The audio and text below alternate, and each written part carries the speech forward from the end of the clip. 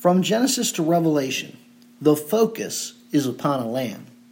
In Genesis chapter 3, after Adam and Eve sinned, God slaughtered an animal, shedding its blood, and making garments to cover the couple.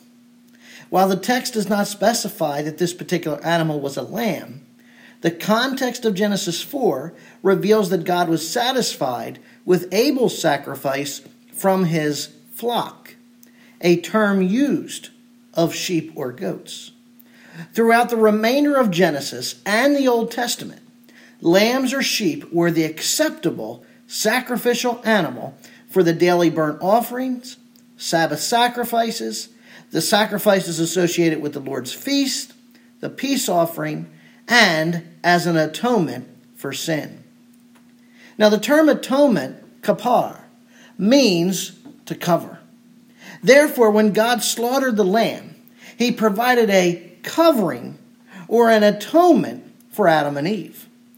The skin of the animal provided a covering for their nakedness, whereas the blood of the animal provided an atonement or covering for sin. And from that moment forward, the sheep or lamb was a type for the Messiah who would come to atone for humanity's sins. Now, the lamb as a type for the Messiah is further magnified in Genesis 22:8, when Abraham said to Isaac, God will provide for himself the lamb for the burnt offering, my son. And so when Jesus appeared before John the Baptist almost 2,000 years later, John recognized the fulfillment of the type and declared in John 1:29, behold the Lamb of God who takes away the sin of the world. 31 times in the New Testament, Christ is revealed as the Lamb. 26 of those references are in the book of Revelation. Now, if anyone listening thinks that Christ as the Lamb is simply for the Jews and not for the Gentiles, I want you to consider Paul's statement to the Gentile believers in Corinth. He stated in 1 Corinthians 5:7, Christ, our Passover, also has been sacrificed. Did you hear what Paul said? Christ is our Passover. That means that Christ, the Lamb of God, is the Passover lamb for all people, whether Jew or Gentile.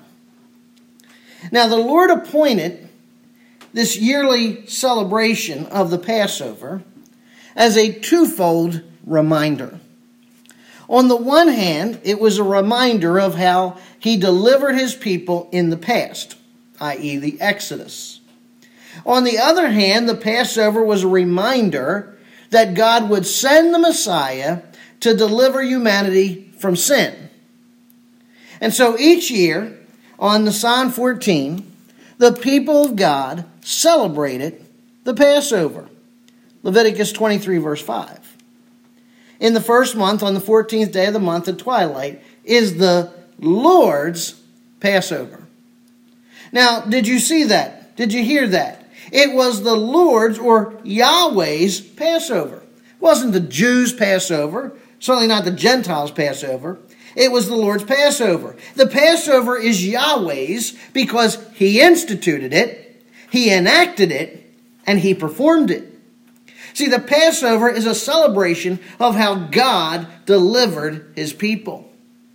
And as the Lord's Supper is the continuation of the Passover, it is the Lord's Supper because the Lord Jesus instituted it, the Lord Jesus enacted it, and the Lord Jesus performed it. The Lord's Supper is a celebration of how the Lord Jesus Christ delivered humanity from sin and death as the Passover lamb. Now, as the yearly Passover approached, each family was required to choose a lamb for their Passover sacrifice. And so when the Jews partook of the Passover in Egypt, the head of the household selected or purchased a lamb and marked it for death on Nisan 10. Exodus 12, 3 and 5. Speak to all the congregation of Israel, saying, on the 10th of this month, they are each one to take a lamb for themselves, according to their father's household, a lamb for each household. Your lamb shall be an unblemished male, a year old. You may take it from the sheep or from the goats. So Nisan 10 became known as the Great Sabbath.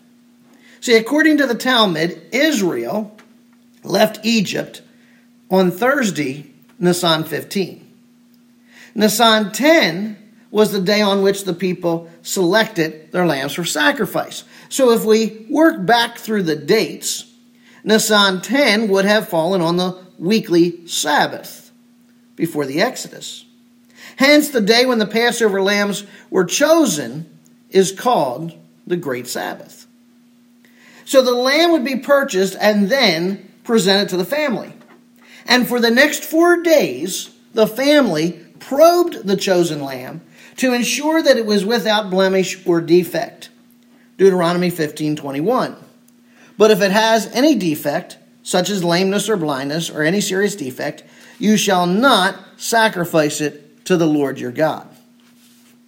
Now, by the 4th day, the family, and particularly the children, had grown fond of the lamb. And I want you to take note here of the personalization of the lamb over those 4 days in Exodus 12, 3 to 5. Speak to all the congregation of Israel, saying, on the 10th of this month, they are each one to take a lamb for themselves, according to their father's household, a lamb for each household. Now, if the household is too small for a lamb, then he and his neighbors nearest to his house are to take one according to the number of persons in them, according to what each man should eat. You are to divide the lamb. Your lamb shall be an unblemished male, a year old. You may take it from the sheep or from the goats. Now notice, verse 3 says, take a lamb. The term lamb, say, is anorthrous. That is, it lacks a definite article. Hence, it can refer to any lamb. There's nothing distinctive about this lamb. Verse 4 says, divide the lamb, hase. Now, the term lamb is now articular. That it has a definite article, ha. There's now something distinct about this lamb. This lamb has been set apart for the rest of the people. It's set apart for a specific purpose. And then verse 5 says, your lamb. The people are now fully identified with the lamb that will die for their sins. So having this background is necessary for us to understand the meaning behind Jesus as the Lamb of God. Much of the significance of Christ as the Lamb of God is overshadowed by unbiblical teachings about Christ's sacrifice by the apostate church. And namely, I'm talking about that false teaching that Christ died on a Friday and was resurrected a day and a half later on Sunday morning. Believers, we need to behold the Lamb of God. We need to behold the Lamb of God from the lens of Scripture, not tradition. What does the Bible say about the choosing of this Lamb? The Lamb who takes away the sin of the world, the Passover Lamb. Let us consider the choosing of the Lamb. See, this Lamb, the Passover Lamb, Jesus Christ, was chosen by God before the foundation of the world.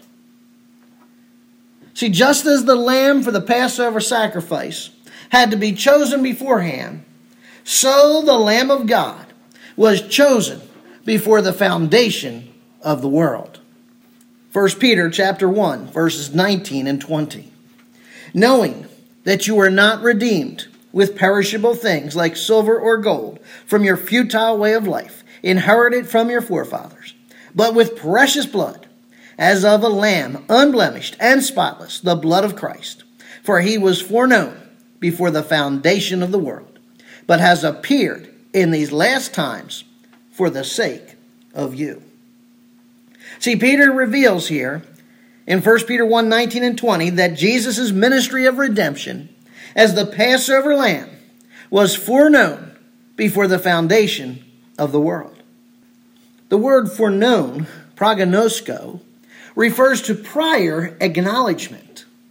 Before the foundation of the world refers to eternity past. That is, in eternity past, God the Father decreed the program of redemption, which included choosing his Son as the Redeemer of humanity. As Peter preached on Pentecost, Christ's death was not plan B. It was not a twist of fate. It was not a panicked response to humanity's sin. No, it was the predetermined plan of God. Acts 2:23. This man, delivered over by the predetermined plan and foreknowledge of God, you nailed to a cross by the hands of godless men and put him to death. See, according to Peter, humanity has been redeemed with the precious blood as of a lamb, unblemished and spotless. Now that verb redeemed, latrao, refers to the work of redeeming sinners from slavery to sin. Now to Peter's Jewish readers, latrao immediately caused them to recall Israel's redemption from Egypt and that first Passover. Interestingly, the Septuagint uses the verb latrao to translate three particular Hebrew terms: kofar, gaal, and pedah. Now the Hebrew term kofar is used of the payment made to cover or atone for sin. Psalm 49, 7 and 8. No man can by any means redeem his brother or give a ransom, a payment, a covering for him, for the redemption of his soul is costly. The next term, gaal, and its derivative, goel, means to reclaim a person or possession through payment. It is specifically associated with the work of the kinsman redeemer in purchasing a family member out of slavery. Leviticus 25:48. Then he shall have redemption right after he has been sold. One of his brothers may redeem him. Now God in the Old Testament is depicted as a goel, or a kinsman redeemer, by buying back his people from punishment in hell. Psalm 19:14. Let the words of my mouth and meditation of my heart be acceptable in your sight, O Lord, my rock and my redeemer, my goel. Psalm 103 verse 4. Who redeems, goel, your life from the pit.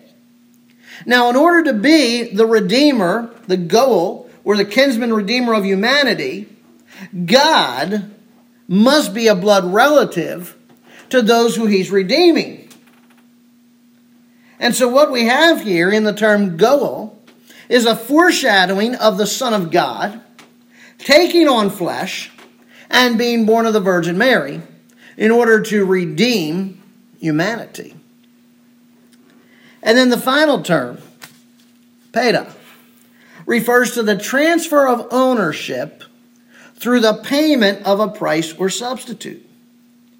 Now, of the 69 usages of pedah in the Old Testament, the vast majority involve the substituting of an animal for a person.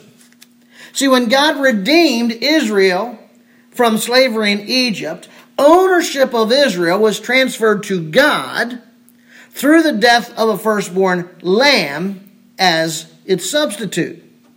Deuteronomy 15:15, you shall remember that you were a slave in the land of Egypt, and the Lord your God redeemed, pedah, you. Therefore I command you this day. Again, in Psalm 49, verse 15, Peda is used also as a reference to redemption from hell. But God will redeem my soul from the power of Sheol, for he will receive me.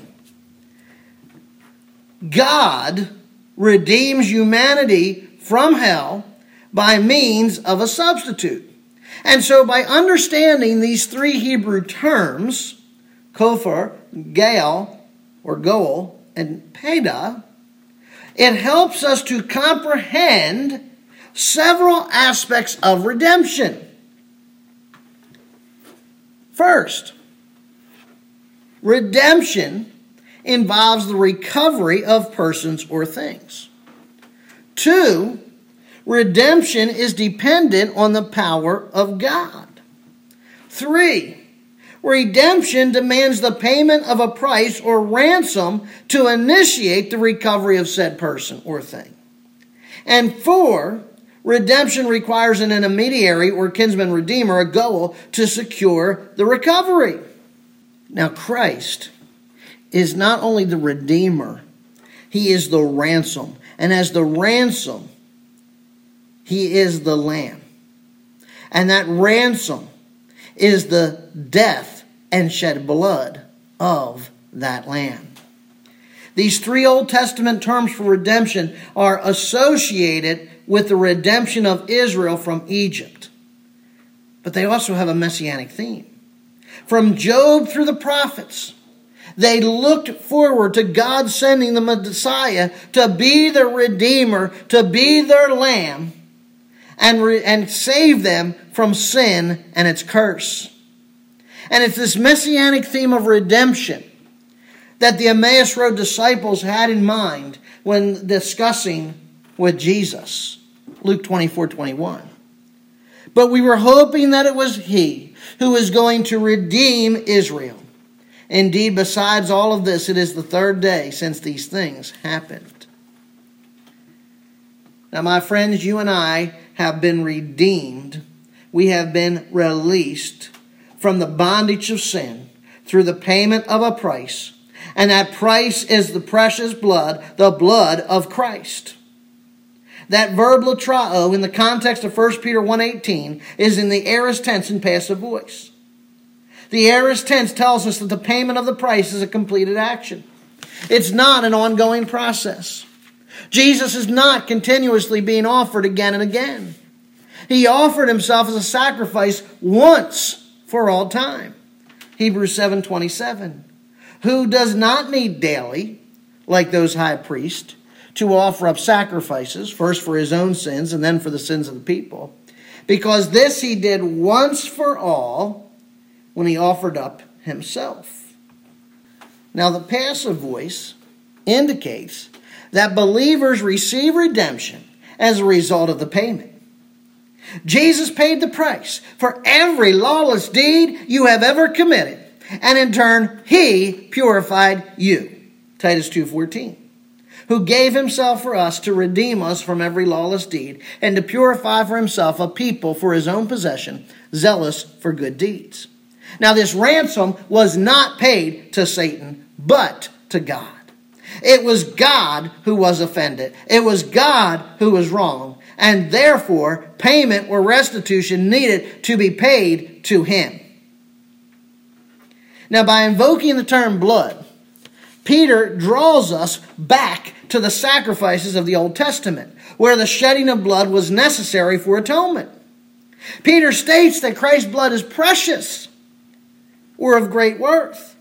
And to underscore the great worth of this blood, Peter compares his blood, Christ's blood, to that of a lamb unblemished and spotless. And immediately the Jewish readers, had memories of Passover. Deuteronomy 12, verse 5. Your lamb shall be an unblemished male, year old. You may take it from the sheep or from the goats. Deuteronomy 15:21. But if it has any defect, such as lameness or blindness or any serious defect, you shall not sacrifice it to the Lord your God. A Passover lamb had to be unblemished, without defect or spot. Unblemished, amomos, means to be free from any internal spot or sin. Spotless, aspelos, refers to being free from external spot or sin. And just as the Passover lamb was flawless, so Christ is unblemished and spotless. That is, he is without sin. He did not have internal sin. He had no sin nature. Nor did he have any external sin. He committed no acts of sin. John 18:38, Pilate said, I find no guilt in him. Hebrews 4:15, we do not have a high priest who cannot sympathize with our weakness, but one who has been tempted in all things as we are, yet without sin. As well, note that the Passover lamb died as a proxy, and so Christ died as a substitute for humanity. Matthew 20, verse 28. Just as the Son of Man did not come to be served, but to serve, and to give his life a ransom for many. A ransom. Hebrews 9:28. So Christ also hath been offered once to bear the sins of many. Now that term for in Matthew 20:28, ransom for many, means in place of. It highlights the substitutionary aspect of Jesus' sacrifice. While Jesus gave himself as a ransom for all, as 1 Timothy 2:6 says, his substitutionary ransom is only efficacious to those who repent and believe, i.e. the many. And so what we see here is that Jesus is the fulfillment of the Passover lamb, chosen before the foundations of the world. Now Jesus was not only chosen as the lamb by God, but he was chosen by humanity on the great Sabbath. And the scripture is going to show us, just as the Passover lamb was purchased and presented and probed, so too Jesus was purchased, presented, and probed. And in doing so, he becomes the Passover lamb and the substitutionary sacrifice for humanity. Now let's begin as we consider now, secondly, that the Lamb of God is chosen by humanity on the great Sabbath. Let's consider first the purchase of the Lamb. John chapter 12, verses 1 through 6. John chapter 12, verses 1 through 6. Jesus, therefore, 6 days before the Passover, came to Bethany where Lazarus was, whom Jesus had raised from the dead. So they made him a supper there, and Martha was serving. But Lazarus was one of those reclining at the table with him. Mary then took a pound of a very costly perfume of pure nard, and anointed the feet of Jesus, and wiped his feet with her hair, and the house was filled with the fragrance of the perfume. But Judas Iscariot, one of his disciples, who was intending to betray him, said, Why was this perfume not sold for 300 denarii and given to the poor people? Now he said this not because he was concerned about the poor, but because he was a thief. And as he had the money box, he used to pilfer what was put in it. Now notice here, Jesus arrived in Bethany 6 days before the Passover. Now Passover begins the evening of Nisan 14 and continues until Nisan 15. And that places Christ's arrival in Bethany on Nisan 9. Now that evening, Simon, the former leper, hosted a dinner at his house. Matthew 26:6. When Jesus was in Bethany at the home of Simon the leper, a woman came to him with an alabaster vial of very costly perfume, and she poured it on his head as he reclined at the table. Now, according to John 12, Martha was serving the food, and Mary had a pound of pure nard. Now, what is nard? Well, nard is an aromatic ointment produced in India and stored in alabaster boxes. A pound, litra, is a Roman pound equivalent to 12 ounces. Such an amount cost a year's wages. And so it was usually kept in a secure place in the home. It certainly wasn't carried from place to place or brought to a dinner party. That Martha served the food in Simon's home and that Mary had access to this nard implies that Simon was the father of Martha, Mary, and Lazarus. So during this dinner, Mary takes the alabaster box, breaks it, and anoints Jesus with the ointment. Judas, in response to this supposed waste, pitched a fit and feigned a pious response. But after the supper, he went to the chief priest and offered to betray Jesus for 30 pieces of silver. Matthew 26:14-16. Then one of the 12, named Judas Iscariot, went to the chief priest and said, "What are you willing to give me to betray him to you?" And they weighed out 30 pieces of silver to him. From then on, he began looking for a good opportunity to betray Jesus. Now notice, Judas went to the chief priest after the supper. The supper began on Nisan 9. He went after sunset, which places his treachery on Nisan 10. And Nisan 10 is the great Sabbath, the day the people purchased their lambs for sacrifice on Nisan 14. And so what we see here is that Jesus, the Passover Lamb of God, was purchased by humanity on Nisan 10 for 30 pieces of silver. Now, besides the choice of the Passover lamb on the great Sabbath, the great Sabbath took on another significance. Now let's turn over to John chapter 12, verses 12-15. And we're now going to come to the presentation of the lamb. So we have the lamb purchased. Now we have the lamb presented. John 12, 12-15.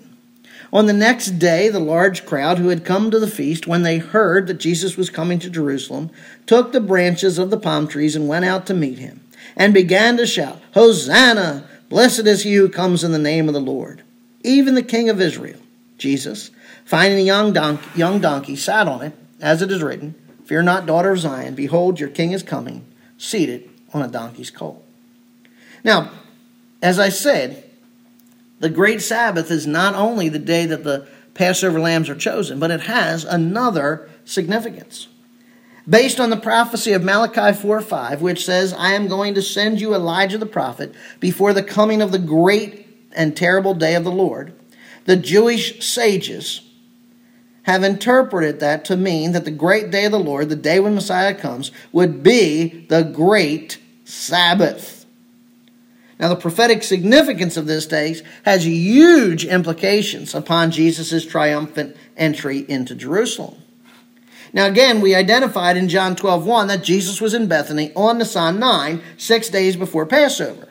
According to the calendar for AD 29, the year of Jesus' crucifixion, Nisan 10, the great Sabbath, fell on the weekly Sabbath. Now, John 12:12 says, on the next day, a crowd heard that Jesus was coming to Jerusalem, went out to meet him. What's the next day after Nisan 9? Nisan 10, the great Sabbath. So on the same day, which the Passover lambs are being chosen, Jesus, the Lamb of God, triumphantly enters the city of Jerusalem. Now, before we go any further into the text, we got to answer a question. How could Jesus travel from Bethany to Jerusalem on the Sabbath day in light of the Pharisaical ordinance regarding a Sabbath day's journey? Now, a Sabbath day's journey, accordingly, was considered 2,000 cubits. That's 3,000 to 3,600 feet, or half a mile, based on rabbinical interpretation of Joshua 3:4, which is the distance between the people and the Ark of the Covenant. There shall be between you and it a distance of 2,000 cubits by measure. Now, by the time of Christ, the Pharisees had created various methods to increase the distance to 4,000 cubits, or 5 to 5,600 feet, or about 1 mile.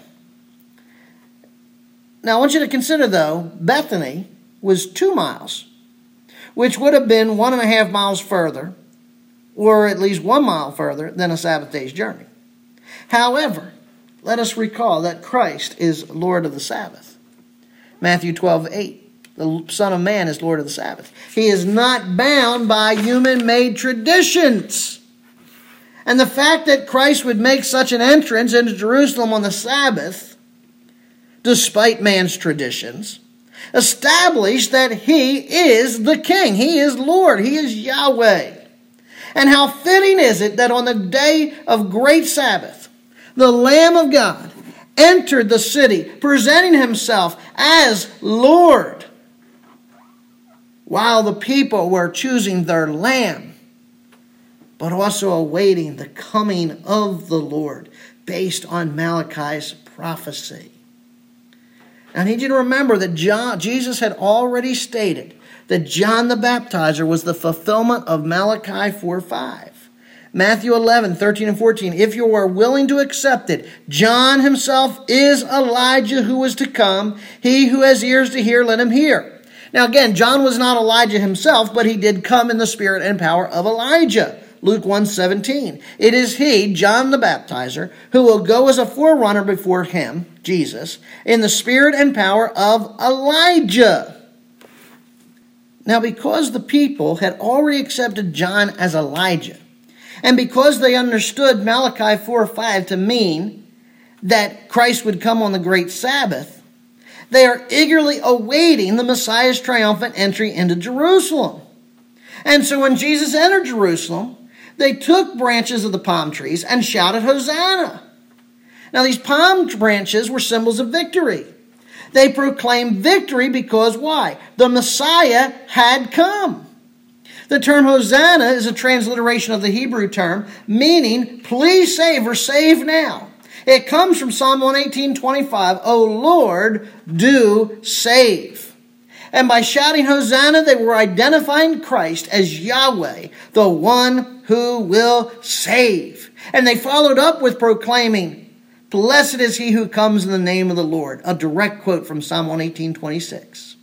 And that phrase, he who comes, is a messianic title meaning the coming one. And so what we have here is the Lamb of God being presented as both Lord and Messiah. And so the Lamb of God is both Yahweh and Messiah, both Lord and Messiah. So we have the Lamb purchased. We have the Lamb presented. And after the chosen Lamb is purchased and presented, it is probed for the next 4 days in order to determine if there are any blemishes or defects. And so let's turn to John 18 and consider the probing of the Lamb. The probing of the Lamb. We'll start with verses 12 and 13 of John 18. So the Roman cohort and the commander and the officers of the Jews arrested Jesus and bound him and led him to Annas first, for he was the father-in-law of Caiaphas, who was high priest that year. Verse 19. The high priest then questioned Jesus about his disciples and about his teaching. Verse 23 to 24. Jesus answered him, If I have spoken wrongly, testify of the wrong. But if rightly, why do you strike me? So Annas sent him bound to Caiaphas the high priest. Verse 28 to 30. Then they led Jesus from Caiaphas into the praetorium, and it was early. And they themselves did not enter into the praetorium, so that they would not be defiled, but might eat the Passover. Therefore Pilate went out to them and said, What accusation do you bring me against this man? They answered and said to him, If this man were not an evildoer, we would not have delivered him to you. Verse 38. Pilate went out again to the Jews and said to them, I find no guilt in him. Now from Nisan 10 until Nisan 13, 4 days, Jesus was examined by the people and the religious leaders in Jerusalem. So we have Saturday, Nisan 10th, his triumphant entry. On Sunday, Nisan 11th, we have the cleansing of the temple. On Monday, Nisan 12th, we have the temple polemic, his questioning by the leaders and his censure of the leaders, and then the Olivet Discourse. And then Tuesday, Nisan 13, we have preparation for the Passover. And then finally, on Tuesday, Nisan 14, Tuesday night, Nisan 14, we have his trial before these quote-unquote leaders. In each of these events, Jesus was examined by both the people and the religious leaders. In particular, the Pharisees, Sadducees, and Herodians publicly questioned Christ with the intent of entrapping him in a mistake. And in each of their attempts, they were silenced.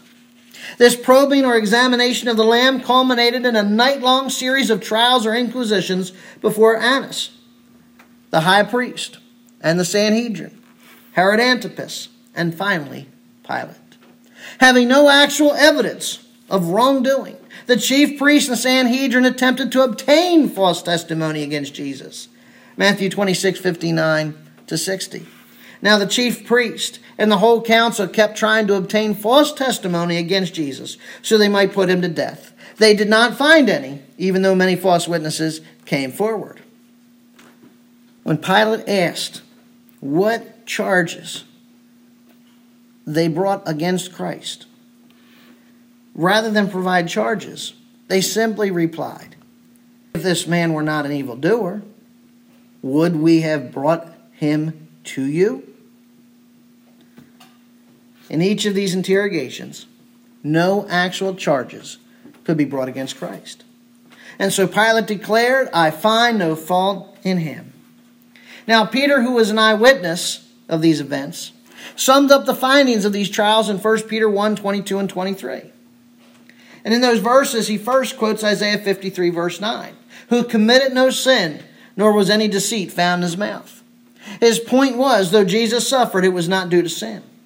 Indeed, Jesus lived a sinless life. He was without blemish or defect. Theologically, we call Christ's sinlessness impeccability. That is, he was not able to sin. Second, Peter quoted Isaiah 53, verse 7. "Being reviled, he did not revile in return. Suffering, he uttered no threats." See, Peter witnessed the slander Jesus endured from the soldiers, Sanhedrin, and the statesmen. Luke 23, 2, 5, 10, and 11.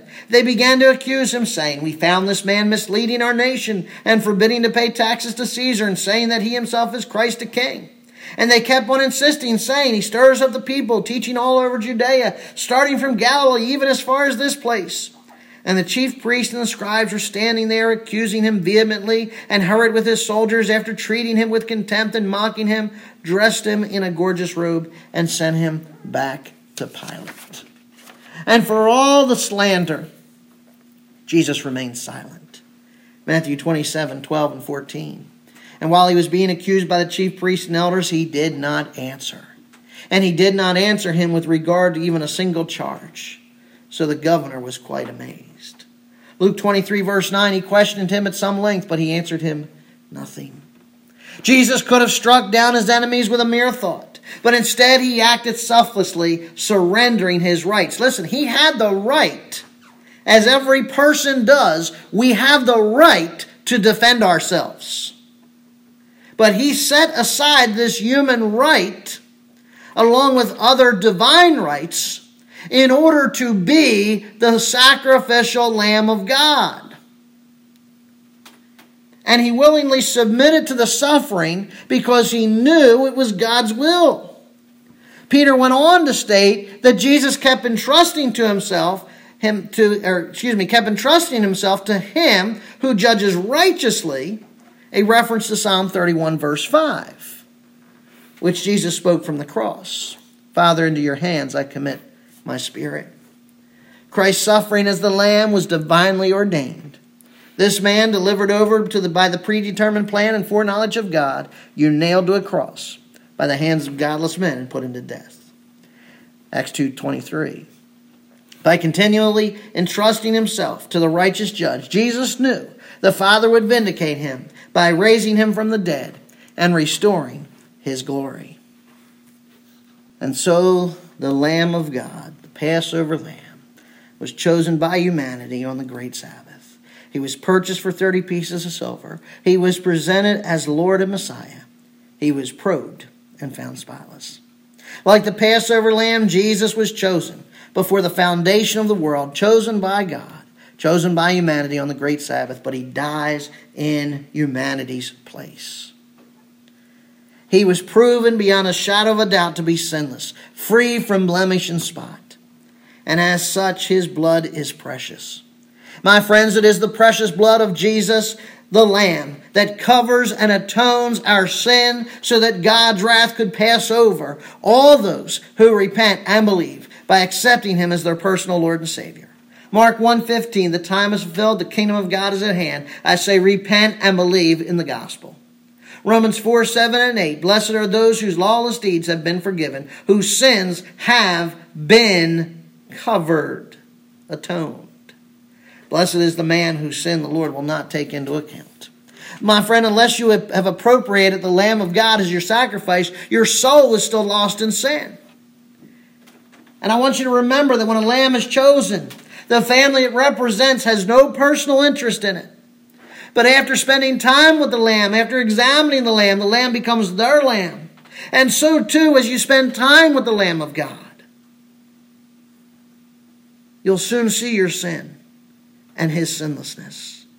You will soon acknowledge that he is Lord and Messiah. And as such, you'll repent and place your faith in your Lamb. He'll become your Passover lamb. Is he your Passover lamb? Paul declared Christ our Passover lamb. Can you say that with Paul? That Christ is your Passover lamb. Let's pray. Father God in heaven, thank you for the gift, this gift of the Passover lamb. Thank you, Father, that you chose him before the foundation of the world to be our lamb, to be our sacrifice, to be our redemption, to be the main means by which your wrath would be assuaged. Father, I pray, Lord, if there's someone listening who's never received the Lamb, Jesus Christ, they've never spent time with the Lamb, I pray, Lord, that even now you might move upon them.